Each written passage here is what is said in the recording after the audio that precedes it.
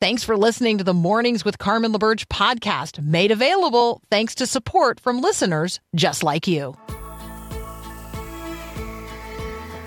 Encouraging you to live as an ambassador of God's kingdom in the world. This is Mornings with Carmen LaBerge on Faith Radio.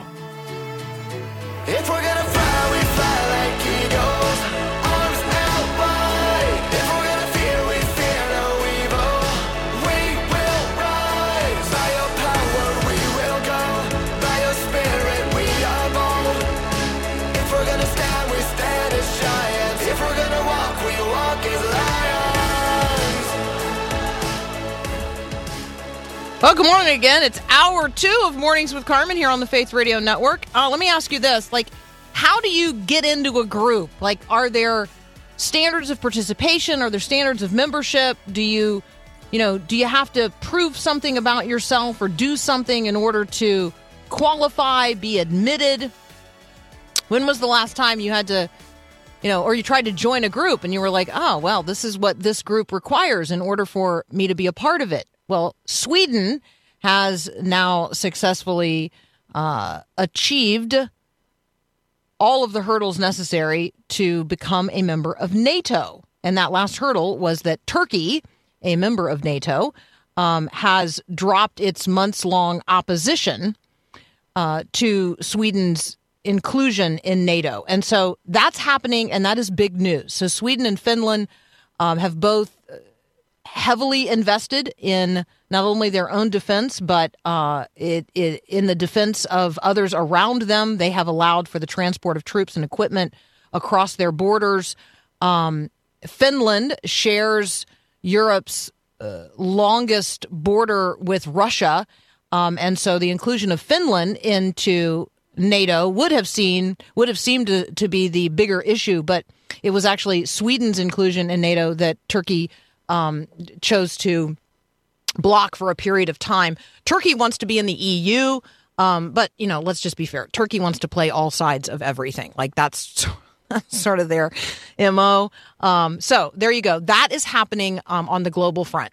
On a different kind of conversation, though, about how you get into a group or who counts as what. We've been having this conversation as Christians in the culture for some period of time.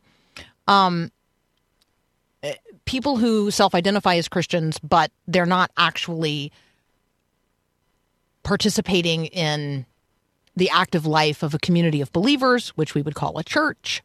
They're not actively living in ways that are aligned with God's character in ways as revealed in the scriptures of the Old and New Testament. They're not evangelistic in terms of seeking to make other disciples. And that's, I would say that's really the linchpin here. So if you are not actively seeking to make other disciples, then are you really a Christian? If the Great Commission is to go and make disciples, then if you're not actively discipling other people, if you're not actively seeking to make other disciples, are you a disciple? That's a legit question. That's a legit question to ask. So I come around to this morning, and I will seek to brief you in on this as quickly as I can. This has to do with the Roman Catholic Church and what the current Pope is up to.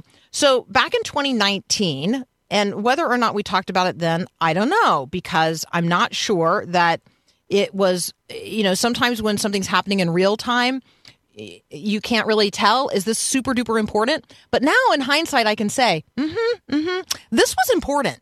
So in 2019, the Pope signed a document called, he signed it in Abu Dhabi. I'm not actually sure what the document itself is called, but in it, by the way, he signed it along with an imam, with a Muslim imam, and in it, the Pope proclaimed, quote, pluralism and the diversity of religions, color, sex, race, and language are willed by God in his wisdom through which he created human beings. Now, first of all, that's a direct contradiction of Scripture. Pluralism and diversity of religions is actually not willed by God in his wisdom. That is not what Scripture says. It's also a contradiction of Catholic teaching. And so this desire of the current Pope to elevate unity, diversity, inclusivity above evangelism specifically is a problem. And the Pope is now actively engaged in a process of ensuring that his viewpoint on this is going to persist into the future beyond his service as Pope. So here's what's happening in real time. Pope Francis has named 21 new cardinals. He's announced his intention to confirm them as members of the College of Cardinals in September. 18 of them will be eligible to vote in the next conclave, which means he's basically going to ensure that his guys are going to choose the next pope. He's working to institutionalize his own progressive revolution. So why does that matter? Because the Pope actually does wield a lot of power around the world. The Roman Catholic Church is huge globally. And one of the people who Pope Francis has chosen to serve as a cardinal is named Bishop Aguiar. And he is, by the way, involved in World Youth Day. Now, World Youth Day is coming up August 1st through the 6th. I know that's not just a day, but it's called World Youth Day, and it's a big event. It's a big global event. It's going to be held in Lisbon, Portugal this year, August 1st through the 6th. And this bishop, Americo Aguiar, who is the head of Youth World Day and who the Pope is now named to serve as a cardinal. Here's what he said, quote, "We don't want to convert the young people to Christ or to the Catholic Church or anything like that at all." Wait, what? What? No, he says that the goal of World Youth Day is, quote, to encourage young people. We don't want to convert them. We want to encourage them. Here we go. I want it to be normal for a young Catholic Christian to say and bear witness to who they are in the same way that a young Muslim, Jew, or person of other religion, to have no problem saying who they are and bearing witness to it. For a young person who has no religion to feel welcome and to perhaps not feel strange for thinking in a different way about themselves or the world. Quote, "We all understand that differences are a richness, and a world will be objectively better if we're capable of placing in the hearts of all young people this certainty. This certainty." Well, what's the certainty? The certainty is diversity and inclusivity matter more than truth. That's the certainty. Diversity and inclusivity matter more than truth. Are you kidding me?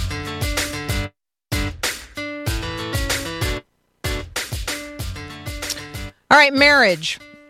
Marriage is a beautiful and a wonderful thing. It's always something. It's also something about which in the world today people are desperately confused. I will use as an exemplar this morning the former mayor of New York, Bill de Blasio, and his wife, Shirlane McRae. They have announced that they are separating. The story of them arriving at this decision is the lead portion of an article in the New York Times. And at one point, about 2 months ago, in what's described as another stale Saturday night of binge watching television at their Brooklyn home, they enter into this conversation during which she says to him at some point, "Well, I just can't fake it," and he says, "You can tell when things are off, and you just don't want to live that way anymore." So they go on to have this long conversation about how they want to live going forward.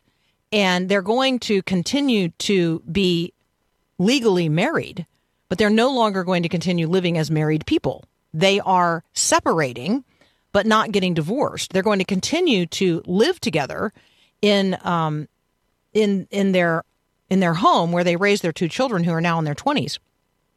But they're going to date other people. Now, let me just tell you, that is not going to work out. That's just not going to work out. Why not? Because that's not how God designed it to work.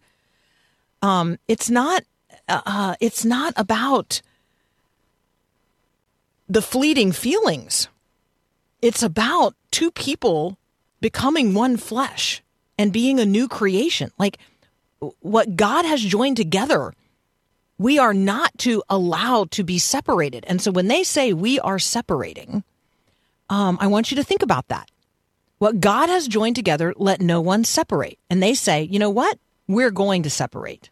We're going to continue to live as, quote unquote, married people by the law, but not married in any way that actually matters. So I want to ask you today, what does the Bible say about Christian marriage? What does Jesus say about marriage? And you're going to say to yourself, I don't know, does Jesus even talk about marriage? Yeah, Jesus repeats the creation narrative in talking about marriage, in talking about a man and a woman being joined together as one flesh. And what God has joined together, what God has knit together, no one is to separate. And he talks about it in the context of hating divorce. Does God allow for divorce? Yes, he does, but he still hates it. And so, again, this is not a condemnation of those who are divorced. This is an acknowledgement and a recognition that it's the heart of God, it's the desire of God that marriage would be honored among us all. That I would be as fiercely defensive of your marriage, honoring your marriage as defensively as as significantly as I defend my own. That I would honor your marriage with the same ferocity that I honor my marriage, and that I would expect the same of you. So, are you holding marriage in honor? And are you holding all marriage in honor? Because it's not about dishonoring yourself or even your spouse. It's about dishonoring God. What God has joined together, we are not in a position to separate. And marriage is not actually about us, by the way. Marriage is actually about this evidence in the world of something otherworldly.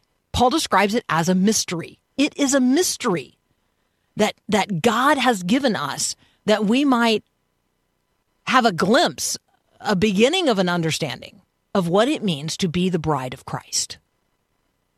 So the marriage imagery is actually eternal imagery of Christ and the church. And what we have here is an expression of it. So marriage is not something that is defined by governments or states. It's not something that can be redefined. It's not something that you can define yourself. Marriage is created by God on purpose and for a purpose. And God is the one who created marriage, and he intends to accomplish his will in and through it. So let me encourage you, if you're married today, to honor your marriage and honor the one to whom you are married. Talk about how your marriage is an example to the rest of the world of the unity of the Spirit and the bond of peace, the unity and diversity of the Trinity. Spend some time considering what marriage or how marriage is described in the New Testament, the order of things in Genesis, and the submission in the context of grace that's talked about in 1 Peter and the book of Ephesians and Romans and Colossians, leading a life worthy of the gospel, 1 Corinthians chapter 7, and our passage for today from Ephesians chapter 4. Let's think about marriage today, and then let's actually talk about the fact that marriage is worth defending. We have a duty to defend it as Christians, for it is an example of the way we're all going to live in eternity as members of the bride of Christ. You're listening to Mornings with Carmen. I'm Carmen LaBerge, and we'll be right back. 150 million people actively use one particular app every month in the United States of America. I want that to be the Faith Radio app. How about you? If you're wondering how you could be encouraged in your faith at any time, anywhere, well, I got good news for you. There's literally an app for that. You can listen to Faith Radio live, any show on demand, no matter where you are at any time of the day or night. Download the free Faith Radio app right now. It's super easy. Just text the word app to 877-933-2484 and click the link. Let's connect faith to life.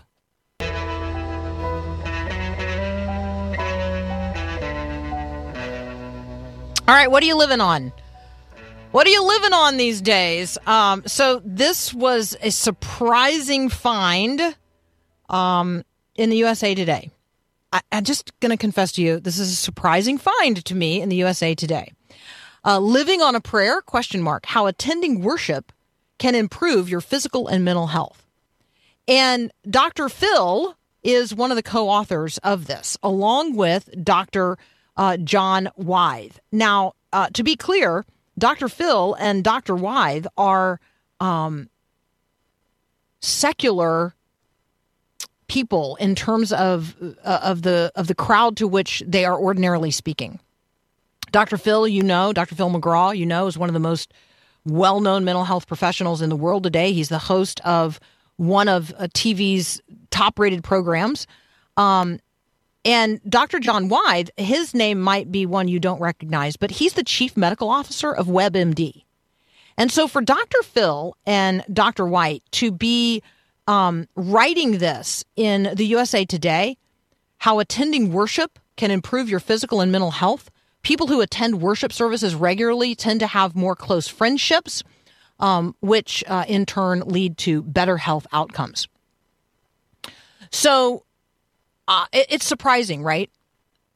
Everything else being taken into consideration as well. These guys are acknowledging the role of faith to produce positive outcomes and wellness in people's lives. Here's part of the article. Faith, spirituality, and a sense of purpose. They all have beneficial effects on a person's emotional, physical, and mental health. This connection is well established by researchers. Belief in a divine plan for one's life fosters optimism and hope, attitudes that boost mental and physical health. Spiritual practices such as prayer reduce stress and anxiety. Spirituality and faith can affect your physical health. They talk about here a study published in the Journal of Health Psychology. Religiosity, spirituality, and the frequency of prayer have all been tied to lower cortisol levels, which is the key indicator of stress in the human body. So they go on to talk about religious observance. They go on to talk about mental health and particularly friendship and social support. And on the USA Today website, this is paired with a video about farmers. It's paired with a video about people in rural America and farmers, and there's lots of guys on combines that are being interviewed, which I totally loved. And they're talking about how little people seem to understand the stresses of their lives and the challenges that they face. And some of it is, conversations about just the expense of farming and the challenge on the toll on the physical body. The generational challenges as fewer and fewer people are taking over family farms, one generation to the next. The challenges that they face related to pests, and I mean, the litany is long. And if you're a farmer, you know exactly what I'm talking about. But there's also this idea that, these are hardy people who keep to themselves and they never share their problems with anyone else. And what is illuminated in the video that accompanies this piece at USA Today is the value of saying those things out loud to one another, particularly in the context of your community of faith. And so the role that the rural church plays, the role that the pastor in rural communities plays in terms of allowing people to talk about the challenges and the stress that they're facing, particularly related to farming today. And I thought, wow, what a blessing. What a blessing to just be able to say out loud, I'm under a lot of stress. What I do is really hard. My body is really hurting. I don't know who's going to take over my farm. And I love what I do. But what I do is really hard. And the regular, and just on and on and on. It is I want to encourage you. I think that what I want to say in all of this is Dr. Phil wants to encourage you, and Dr. White, the chief medical officer of WebMD, want to encourage you. As health professionals, they want to note that religion and spirituality are positive. And they want to, without evangelizing, they come right out and say, we're not evangelizing here, but they are saying people ought to get back to church. People ought to get back into spiritual community. People ought to get back into relationship with a local pastor. And so if you're out of relationship with a local pastor, let me just encourage you to call one today. Call one up and say, hey, I see you're a pastor. I see you're in my zip code. I'd like to get together. I wouldn't worry too much about, what denomination they're in. I just call them up and say, hey, you're a pastor. You live in my zip code, and I want to get together. And you could be of mutual encouragement to them, and they could be of mutual encouragement to you today.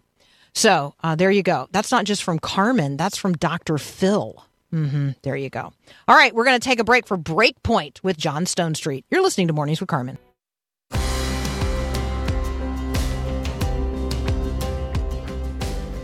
All right, here's a little, what do you call that when you make an association with something? Ryan Mitchell is producing the show today. What do you call that, Ryan? Like when I say man. fill in the blank, or you know what I mean? Word association. Isn't it just word association? Yeah, word association. You got it. I was going to say association. When I say right. peanut butter, you say? Jelly. Yeah, exactly. Okay, fantastic. All right, so now we're going to do a little fill in the end of this sentence, or finish this sentence. So here's the beginning of the sentence. To be a man means. How would you finish that sentence if you're listening right now? To be a man means. Now, here's a different way to start that sentence. To be a godly man means. Are you finishing those sentences the same way? Do you even know how to finish either one of those sentences in the cultural context we find ourselves in today? Boys and young men in our culture, they don't know how to finish those sentences. And if you don't know how to finish those sentences, then you certainly don't know how to be a man or a godly man. So if you don't know what it means to be a man, and you don't know what it means to be a godly man, that's how are you going to live as a man and as a godly man, right? So we're going to have this conversation with Matt Fuller. The book is Reclaiming Masculinity. And we're going to talk about what it means to be a man. We're going to find an end to that sentence. And more importantly, we're going to find an end to the sentence of what it means to be a godly man. That's up next here on Mornings with Carmen.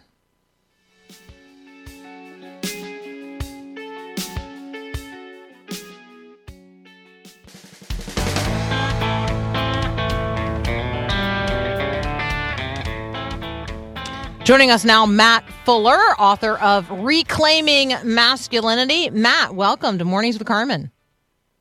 Well, good morning, or indeed afternoon from the UK to you, Carmen. Yes, well, good afternoon. Did you have tea yesterday with our president? He didn't stop by. It's a bit of a shame. Although our church is only about 5 minutes from Buckingham Palace, actually, so pretty central, but he still didn't make the time. Wow, I wish he had, because you would have had many things to share with him, and it would have been great. Let's talk today about finishing the sentence. Not only the sentence, what does it mean to be a man, but finishing the sentence, what does it mean to be a godly man? Yeah, I started down this road because would you want me to answer the question straight away, or do you give you some context to it? I realized that most guys. We've got a normal age spread, I guess, at church here, but a couple of hundred will be in their sort of 20s guys. And I realized not many of them had an answer to that sentence in a culture post Me Too. In the UK, we had this big thing, everyone's invited, which was a bit of a scandal about aggressive sexual behavior by boys in high school.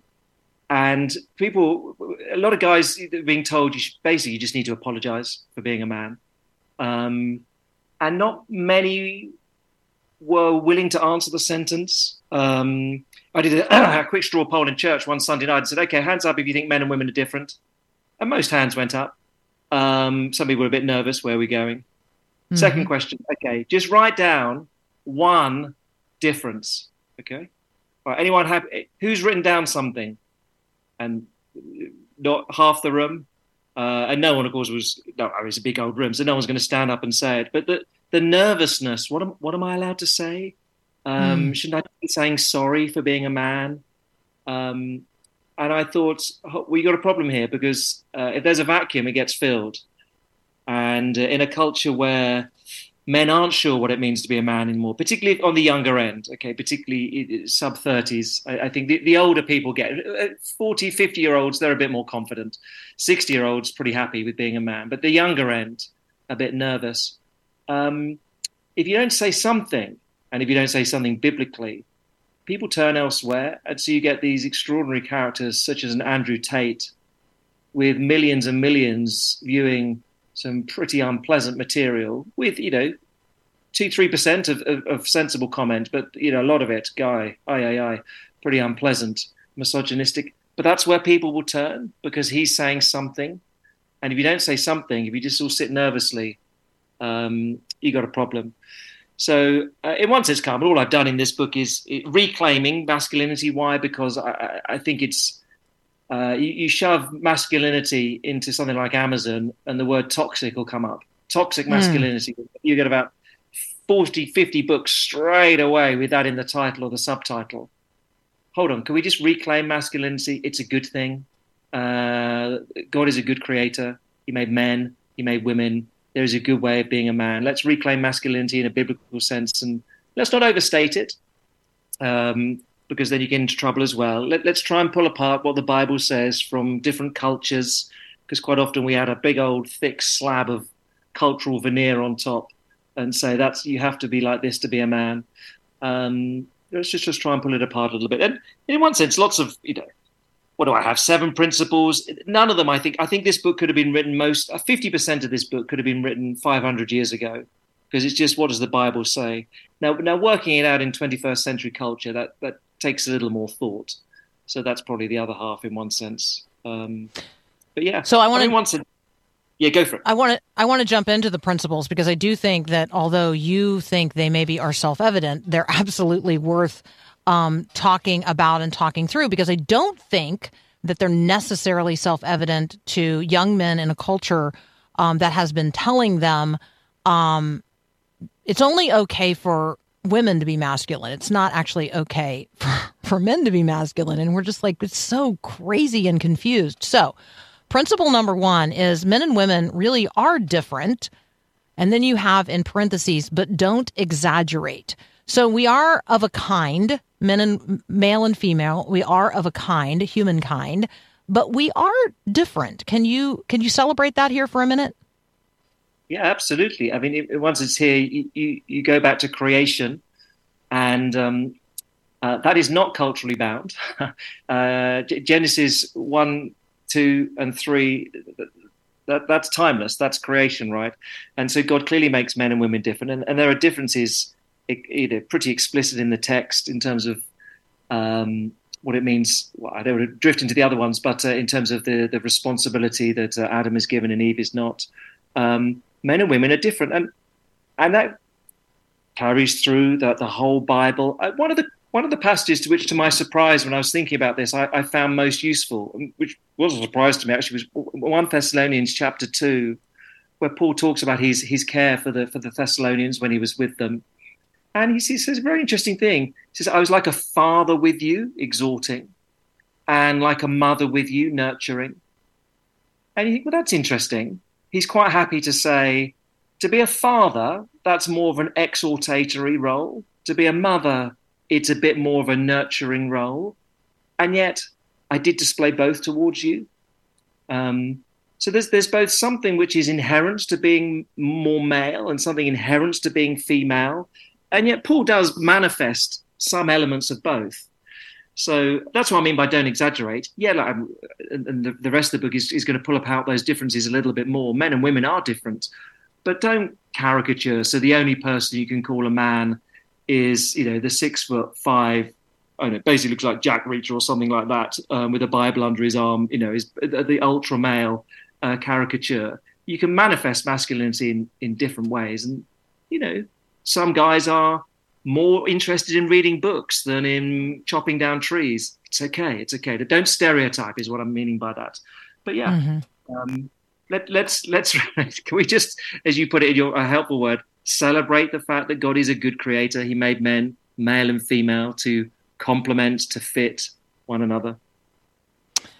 So here in the United States, you have maybe some surprising people echoing what you are saying, noting not only the same challenges in the culture, but the same answers. They're not necessarily arriving there from an expressly Christian or biblical point of view. There's a guy named Scott Galloway who is a NYU professor of marketing, and he talks about this a lot.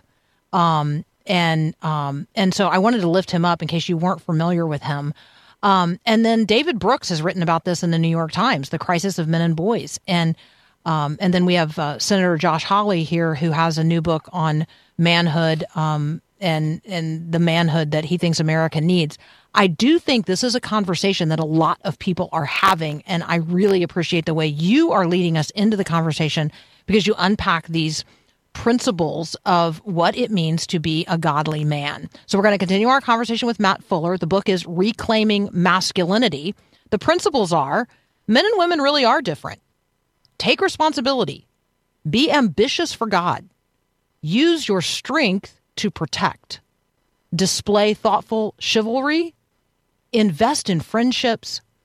And raise healthy sons. We're going to talk about how we can make progress in those directions and how we can encourage the young men in our lives to progress in these positive directions as well. You're listening to Mornings with Carmen. Thanks for listening to the podcast of Mornings with Carmen. As you know, this is a rebroadcast of the live radio show carried on the Faith Radio Network. There's a lot going on at Faith Radio.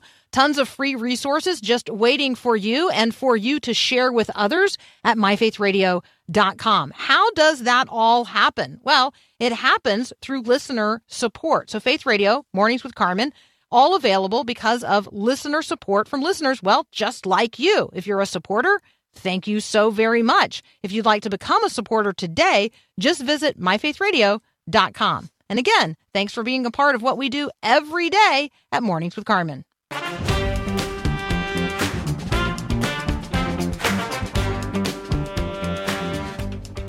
We're talking with Matt Fuller. The book is Reclaiming Masculinity. How would you finish the sentence? What does it mean to be a man? And how would you finish the sentence? What does it mean to be a godly man, or to be a godly man means? So we're talking about the principles that Matt outlines in this book and around this larger topic of how stuck and strange and stranded young men in particular feel in the Western culture today. So maybe take us into another one of these principles, Matt. We've talked about men and women being different, but not exaggerating those differences, like taking them into account, but not elevating necessarily one over the other. Maybe let's talk about responsibility. When you look at principle number 2, like help us unpack that from a Christian point of view. Sure, thanks, Carmen. Genesis 2 is it really sets up the scene here in terms of taking responsibility. Men and women are, the man is created first. He's given the instruction to protect and keep the garden, work the garden. He's given the command, don't eat from the tree. And his responsibility is then seen in Genesis 3. He's the one who's held culpable. And then in the New Testament, Romans 5, he's held culpable. Similarly, 1 Timothy 2, that responsibility, that leadership role he's had is held up there. So it's something that goes throughout the scriptures. Now, working that out is in one sense, that's an easy thing to say. Okay, there's a responsibility given to the man in Genesis 2, which isn't given to the woman. There's 2 explicit ways the New Testament, the rest of the Bible, but the New Testament works out obviously in marriage. Ephesians 5, the husband is the head of the wife. He is to love her. She is to respect him. There is an equality, and yet there is a difference of role. And in case of any doubt, of course, 1 Peter 3, Peter can say explicitly to husbands, treat your wives as co-heirs of eternal life. Treat them with understanding. You've got to make sure to understand. So I don't want to jump ahead, but it once says, if you ask me for a really simple one, Carmen, how do I finish the sentence? To be a godly man is to use the strength, leadership, courage that God has given you in the service of others. And those last few words, that makes it Christian. And when you don't have them, that makes it toxic.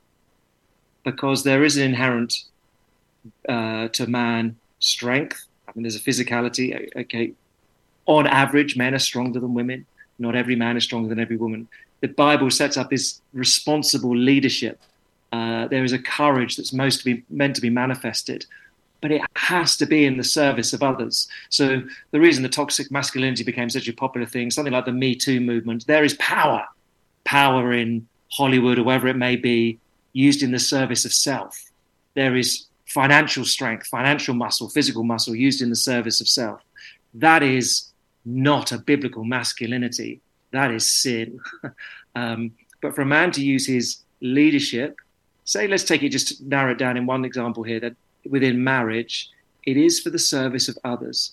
It is for the service of your spouse. It is for the service of your kids. And take a lead gently. Now, 1 Peter 3 would again, you've got to make sure you understand your wife. This is not the domineering husband. I think there have been plenty of Christian marriages where this has been strength used selfishly. I want to do this. Our family's doing this. That's not what the Bible sets up.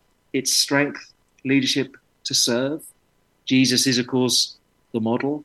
He's the servant king. So yeah, it's working that out within your own marriage, within I'm nervous of overly projecting, because different marriages work themselves out in different ways. Different healthy marriages work themselves out in different ways. But there's got to be something. There's got to be some gentle servant leading in a marriage that should be obvious. You should be able to ask, if you're a bloke, you should be able to ask your spouse, do you feel I lead this family? Yeah. Do you think I do so in a kind way, a gentle way, a way that serves you? Yeah. And that's what you want. Of course, loads of the times it's going to be no. And you got to, but then, okay, then you got to sort things out. You got to address things. Every marriage has those seasons, of course, but gently. Yeah. And I think, yeah, absolutely. I think that the role of friends is so important here. Maybe just speak to the challenge that some men, at least, face in making friends. They feel like right now they don't have a friend. And you talk about the barriers to this being time, exhaustion, pride, and fear. I'm going to put isolation in there, and then just sort of this lack of a sense of knowing how to make a friend. Yeah. I think you got to go for it. I think there's no substitute. Sometimes you have to take a little risk, don't you? Like in any relationship, you have to have a little risk. I do think as Christians, we have the great resources of friendship. We know we're sinners and fall short. So we expect that of others. We know we've got to forgive other people. Friends let us down just as everyone lets us down from time to time. But the fact that we're not expecting perfection in others means we should perhaps be able to confess our sin suitably. But you've got to be realistic, I think, in friendships. I think most of us, here I'm 50, just about to turn 50, you carry 2 or 3 guys, or I think most people, friends with you throughout the whole of life. And then you have friends where you move here, you move there, circumstances, you change jobs, and you can't be transparent with everyone, but to have a few, and it helps. Your comment, it helps with your marriages as well. I mean, I've been married 24 years. I have my best man, who's still important in our lives. I remember from day one saying to my wife, "Hey, look, if you ever think I'm getting something seriously wrong, you go talk to Andy and tell him if I'm not listening to you." And he'll come and sort of cuff me around the head and say, "Hey, idiot, you need to address this issue. Come on." So yeah, friends can help you in those settings. But I think you do have to be deliberate. You do have to be intentional. If you want to carry 2 or 3 friends with you throughout life, you got to speak to them. You got to see them. Got to plan to go on holiday with them. You can't do that with everyone, but you can do that with 2 or 3. You can plan that. It's so good. What do you and your friends or your friends like to do? What would we catch you guys doing to have fun? Well, they're different friendships. I think some different friendships bring you different things as well. I have one friend. Our families are good friends. Our kids are good friends. So we go on holiday with them a lot, and that makes life pretty easy. But he and I, once or twice a year, we'll just take a little rucksack, take a tarpaulin, and go and camp out for a night, or if it's pleasant too, and we just walk and chew the cud and catch up on everything. That's so good. He and I are both particularly useless on the phone. We grunt at what we're sort of the caricature of a man. How are you? All right. How are you? All right. How are things? Pretty good. Okay. See you soon. See you then. We just can't do the phone. I mean, we're useless on the phone. Put us on a pathway. Oh, it's fine. We'll go for 36 hours and sort of jabber away nonstop. I'm not saying every bloke is like that, but some guys are like that. Another closest friend, my best man, we read books and talk about them. It's a different friend, and others, I don't know what we have got in common, but whenever I'm with them, we just roar with laughter. I don't know why. Probably about stupid things we should have grown out of. Different friendships are constructed around different things, aren't they? I think sometimes. Yeah. So I like that. No, I like that. Right. And then there are people who they're kind of like contextual friends. We're friends in a particular context because we're sharing a particular stretch of the road, in a particular season of life. And I appreciate that as well. Like what we have in common for a period. But once that commonality is no longer shared, it's okay for us to part ways as friends. And so I just appreciate all of that in the way you approach this conversation. Matt, what a delight to begin to get to know you today. Thank you so much for the conversation and for the book. You're most welcome. It's a really sweet thing. You write a book and you think, well, I'm writing it for one audience, and then all of a sudden people contact you and you get mums from different countries saying, hey, we've read this with our teenage son. It's been it's such a joy. It's such a joy. You never know quite where God takes something. Yeah, it's fantastic. All right, that's Matt Fuller. He is the author of Reclaiming Masculinity. You've been listening to Mornings with Carmen. Have a great day, and God bless. Thanks for listening to Mornings with Carmen LaBerge. Podcasts like this are available because of your support. If it's important to you to hear things that encourage your faith, click the link in the show notes to give now. And thanks.